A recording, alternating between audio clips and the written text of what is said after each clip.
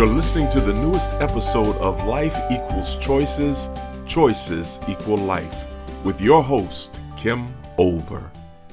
Hi, this is Kim, and today I want to talk about Gary Chapman's 5 love languages, where the choice is about continuing to use our own love language or being willing to learn to speak our partners. Whatever your decision, it can change your relationship and your life. Life equals choices, choices equals life. I'm going to start by sharing a story of my husband and I who spoke very different love languages. I didn't know about the 5 love languages when I was married. I wished I had. It would have made a big difference, I think. I'm a quality time girl. If you want me to know that you love me, you need to spend time with me. Quality time, that means no screens.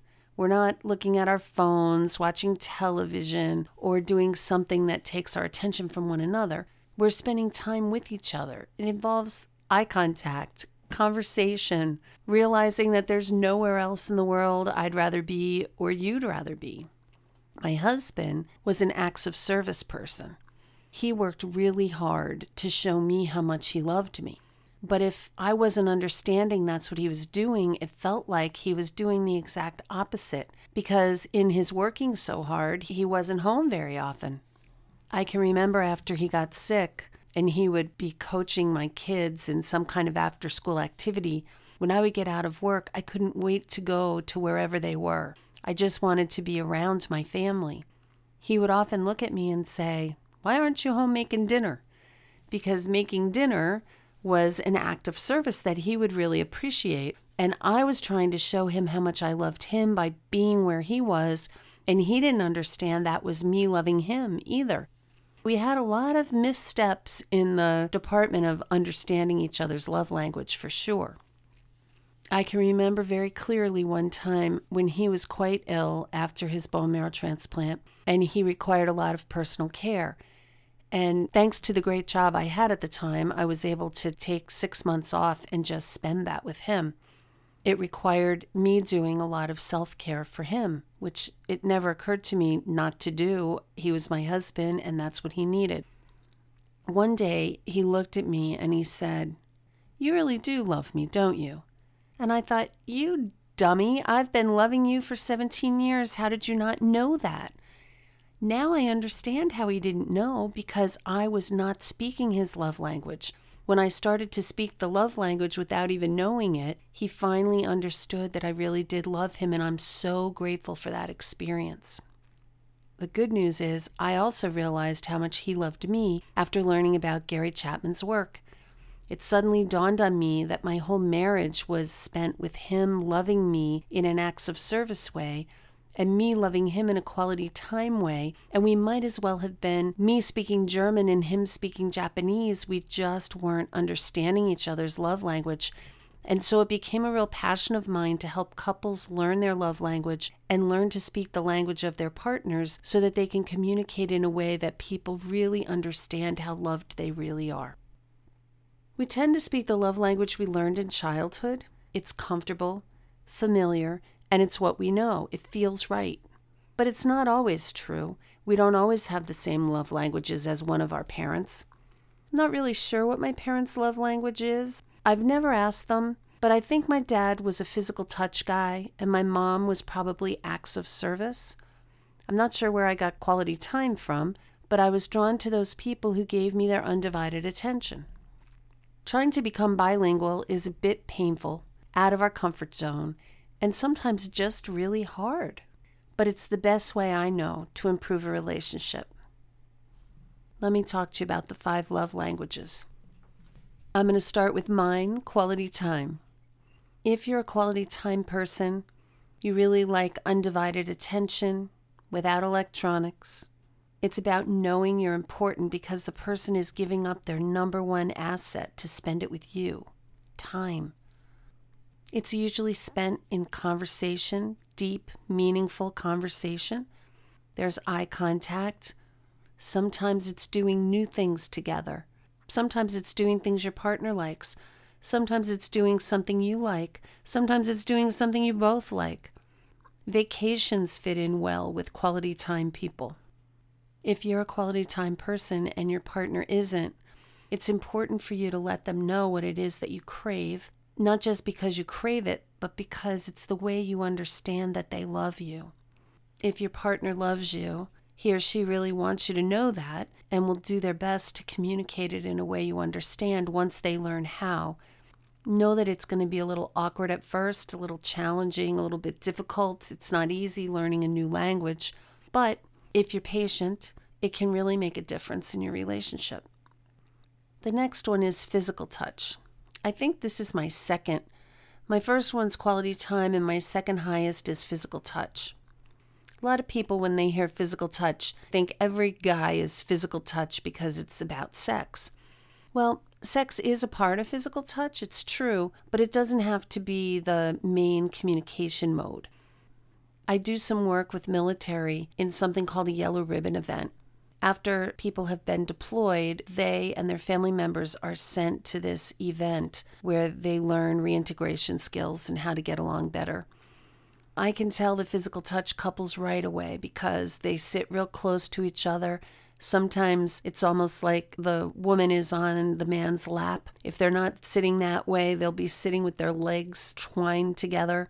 They're holding hands. You can just tell that they like being physically close to one another. If you're somebody who likes physical touch, you might like to have your hair brushed or someone to put polish on your finger and toenails. You might like holding hands. You might enjoy a nice shoulder or back rub. If you go out to eat, you often sit on the same side of the table. I remember this couple I knew. They were an older couple. They'd been married probably close to 60 years. And every morning when they had breakfast, they held hands while they ate. It was the sweetest thing. They were physical touch.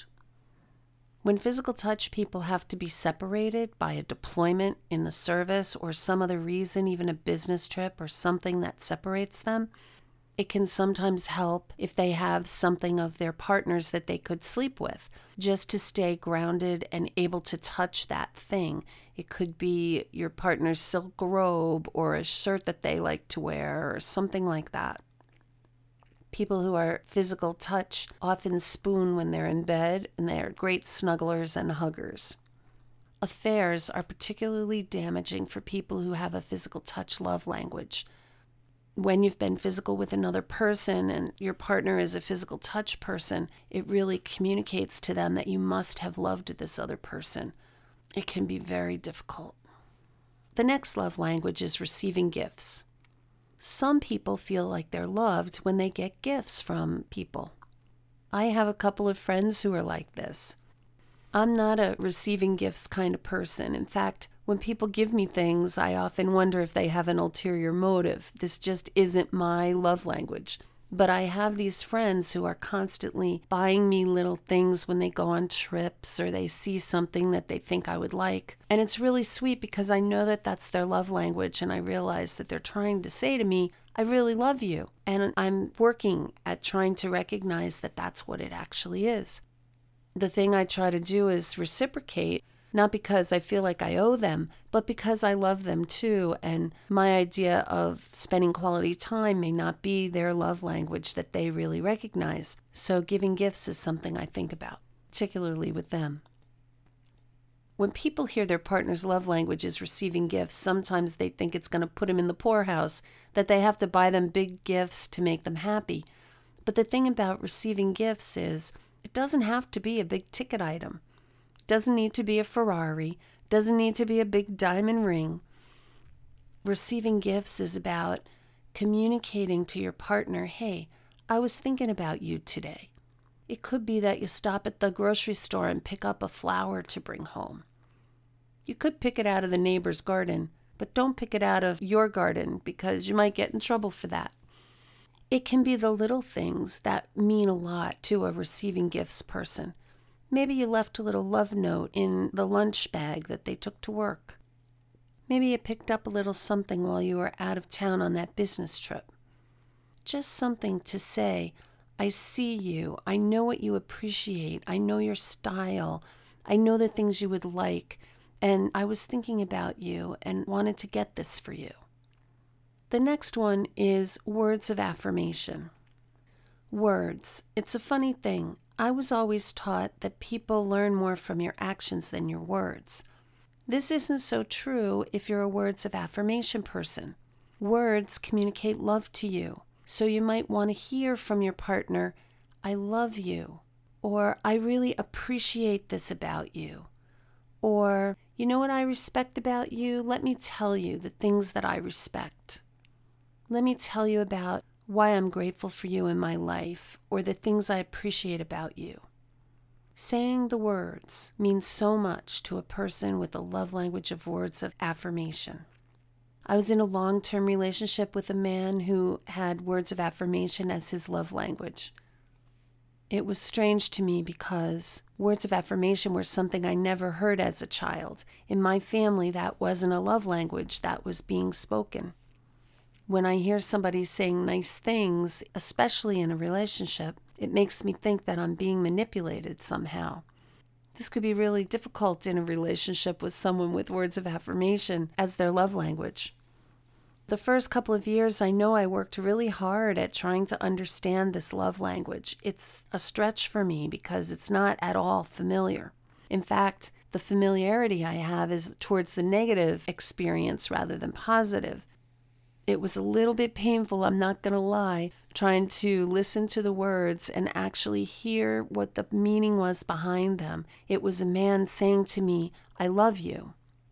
It was even harder for me to try to speak his love language as I tried to say words of affirmation for him. It all felt so disingenuous coming out of my mouth. I almost choked on the words sometimes, not because I didn't mean them, but because it was so uncomfortable for me to say that. It felt like that's what you do when you don't care about someone. So I know about learning someone else's love languages and the challenges that it brings, but it's really worth it because once I was able to get over that awkwardness in the beginning, using words of affirmation were a great way to connect with this person that I really cared for. Why do you learn to speak your partner's love language? You do it for the relationship. You also do it for you because you want to make sure your partner knows how much you care, how much you love them. And the only way to do that is by speaking in a way that they understand. That's not just one-sided. You also can teach them about your love language and help them learn to speak your language so that you can get similar things in return. The last one I already mentioned when I said my husband was this type. It's acts of service. Acts of service means the person that is an acts of service person likes to do things for you. They might be really happy with a honey-do list. Just make a list of the things that you would love, and I will make sure that I make them happen for you. I think my grandfather was an acts of service man. I watched him through 3 marriages. He actually had 4, but the first woman died before I was born. That was my grandmother. And then he went on to have 3 more marriages. The first 3 all passed away from cancer. I don't know how he kept going. But he kept those women home with him when they were dying, and he took care of them. He waited on them. He rubbed their backs. He cooked their food. He was so attentive to them. I remember thinking as I learned these love languages that my grandfather must have been an acts of service guy. My husband did acts of service by working hard and staying late and getting overtime so that he could pay some of the debt that we had and show me how much he loved me that way. He was a mechanic, so one of the things he did to show his love was keep my car running well and had good tires, and I was always able to navigate. Even though we never really had new cars, that wasn't something that was important to him or to me. But we had cars that worked well, and when they didn't, he took care of it. My brother is an acts of service guy. One of the things that he does to show his family he loves them is he heats their house in the winter with wood. He has to chop the wood, split the wood, and pile the wood. This takes a lot of time. If you've ever heated your house with wood and you've been responsible for gathering the wood, it's a huge time commitment, not to mention the physical exercise and energy it takes. He likes nothing better than to call his family into the basement to show off the wood pile that he's stacked up when he's done doing all that work. His family thinks he's a little crazy, but he's saying, "Look at the wood." But what he really means is, look at how much I love you. That's what he's really saying. Just as important as learning to speak your partner's love language, it's just as important for you to interpret and translate it too, so that when your partner's saying I love you in their own language, you're able to recognize it. You're able to do that translation and not say, what are you showing me a pile of sticks for? You translate it in your head to, oh, I see, you're loving me right now. And then you can maybe do something for them so that they'll recognize that you're speaking their language as well. When your partner's demonstrating love to you in their way, that may not make much sense to you, but remind yourself, this is my partner so-and-so telling or showing me how much he or she loves me. You can also educate your children about love languages and those around you. I remember the family I married into was a bunch of sarcastic people. They weren't mean sarcastic, they were more teasing sarcastic. It took me a while to actually understand that and accept that. Now, that's not really a love language, but it was something that was the way that they communicated. And I knew it was out of love. I watched that family, and the strength of their love was palpable. My brother-in-law happened to be one of the biggest teases in the family, and he would often tease my mother when she would come around for family events, and my mother didn't quite know what to make of it. I remember telling her once, oh, that's just Randy. If he didn't like you, he wouldn't tease you. He wouldn't even talk to you. So the more he teases you means the more he likes you. And that was all the information my mother needed. Every time she saw him after that, she gave as good as she got, and those two developed a really nice relationship. The problem is, when we were children, we learned the golden rule. I'm not here to diss the golden rule. It was a great rule when we were kids to learn that we should treat people the way we wanted to be treated. It's a really good foundation for how to live your life. The problem is, it only works with people who are just like you. If I were connected to a quality time guy, we'd be speaking I love yous to each other all the time without having to say it, because we'd be spending quality time with one another. But most people, for whatever reason, don't marry someone with the same love language as they have. Rather than using the golden rule, I like to recommend that you use Tony Alessandro's platinum rule. I like platinum. How about you? The platinum rule says, do unto others as they would have you do unto them. The first part of that would be asking what the love language is of your partner. A lot of people have already taken this quiz and they know what their love language is, so it's not that uncommon to say, so what is your love language? And they may actually know the answer. So you have to ask the question, then you want to find out, what are the things that really speak love to you? Once you know that answer, then you need to make it a practice to do those things if you want your partner to know how much you love them. When you love someone, you want them to know it. Insisting they learn your love language isn't going to help them know how much you love them. It's great if we can become bilingual together, but if not, why don't you start first? Would your relationship be better if your partner knew you really loved him or her? Might they want to show you more how they love you? Then you can share about the love languages, and they might be interested to learn. If you aren't really sure which is your love language, I encourage you to go to Gary Chapman's website at www.thenumber5lovelanguages.com/quizzes, QUIZZES, to take his assessment for yourself. You'll see on that page, on the left-hand side is a link to the couples quiz, and on the right-hand side is a link to a quiz for children. If you both go there together, that's awesome. You can take your phone, he could take his phone, you can go sit somewhere and each take the quiz and then compare your results. If you've asked your partner to take the quiz and there's any resistance at all, don't push. Just let them know you want to learn so you can speak his or her love language, so they'll know how much you love them. I've written 2 books about relationships, and I'm very happy to say it's the love languages, Gary Chapman's work, that has saved more marriages in my practice than my own work has. I'm also proud to say I have Gary Chapman's endorsement on the cover of my Secrets of Happy Couples book. He's been a mentor of mine in my work without him even knowing it. I mentioned the kids' love language quiz. They have a love language too, and taking that quiz can help you know how to communicate love to your children.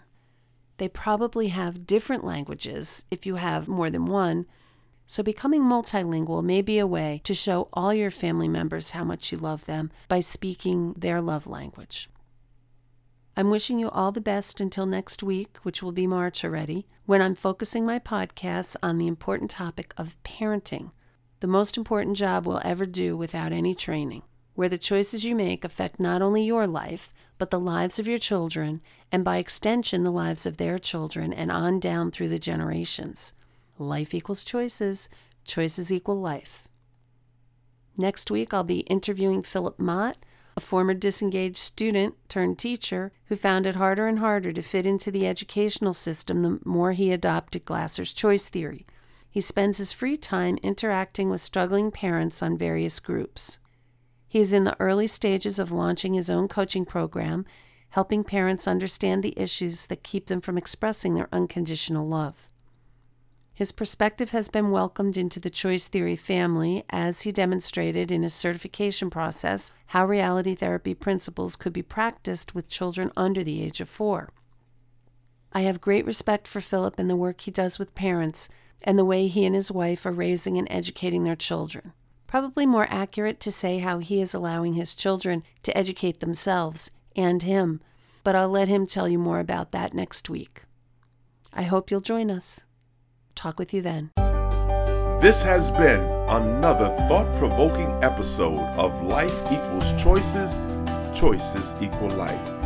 To listen to past episodes, please visit our website at www.therelationshipcenter.biz/podcast and remember to subscribe.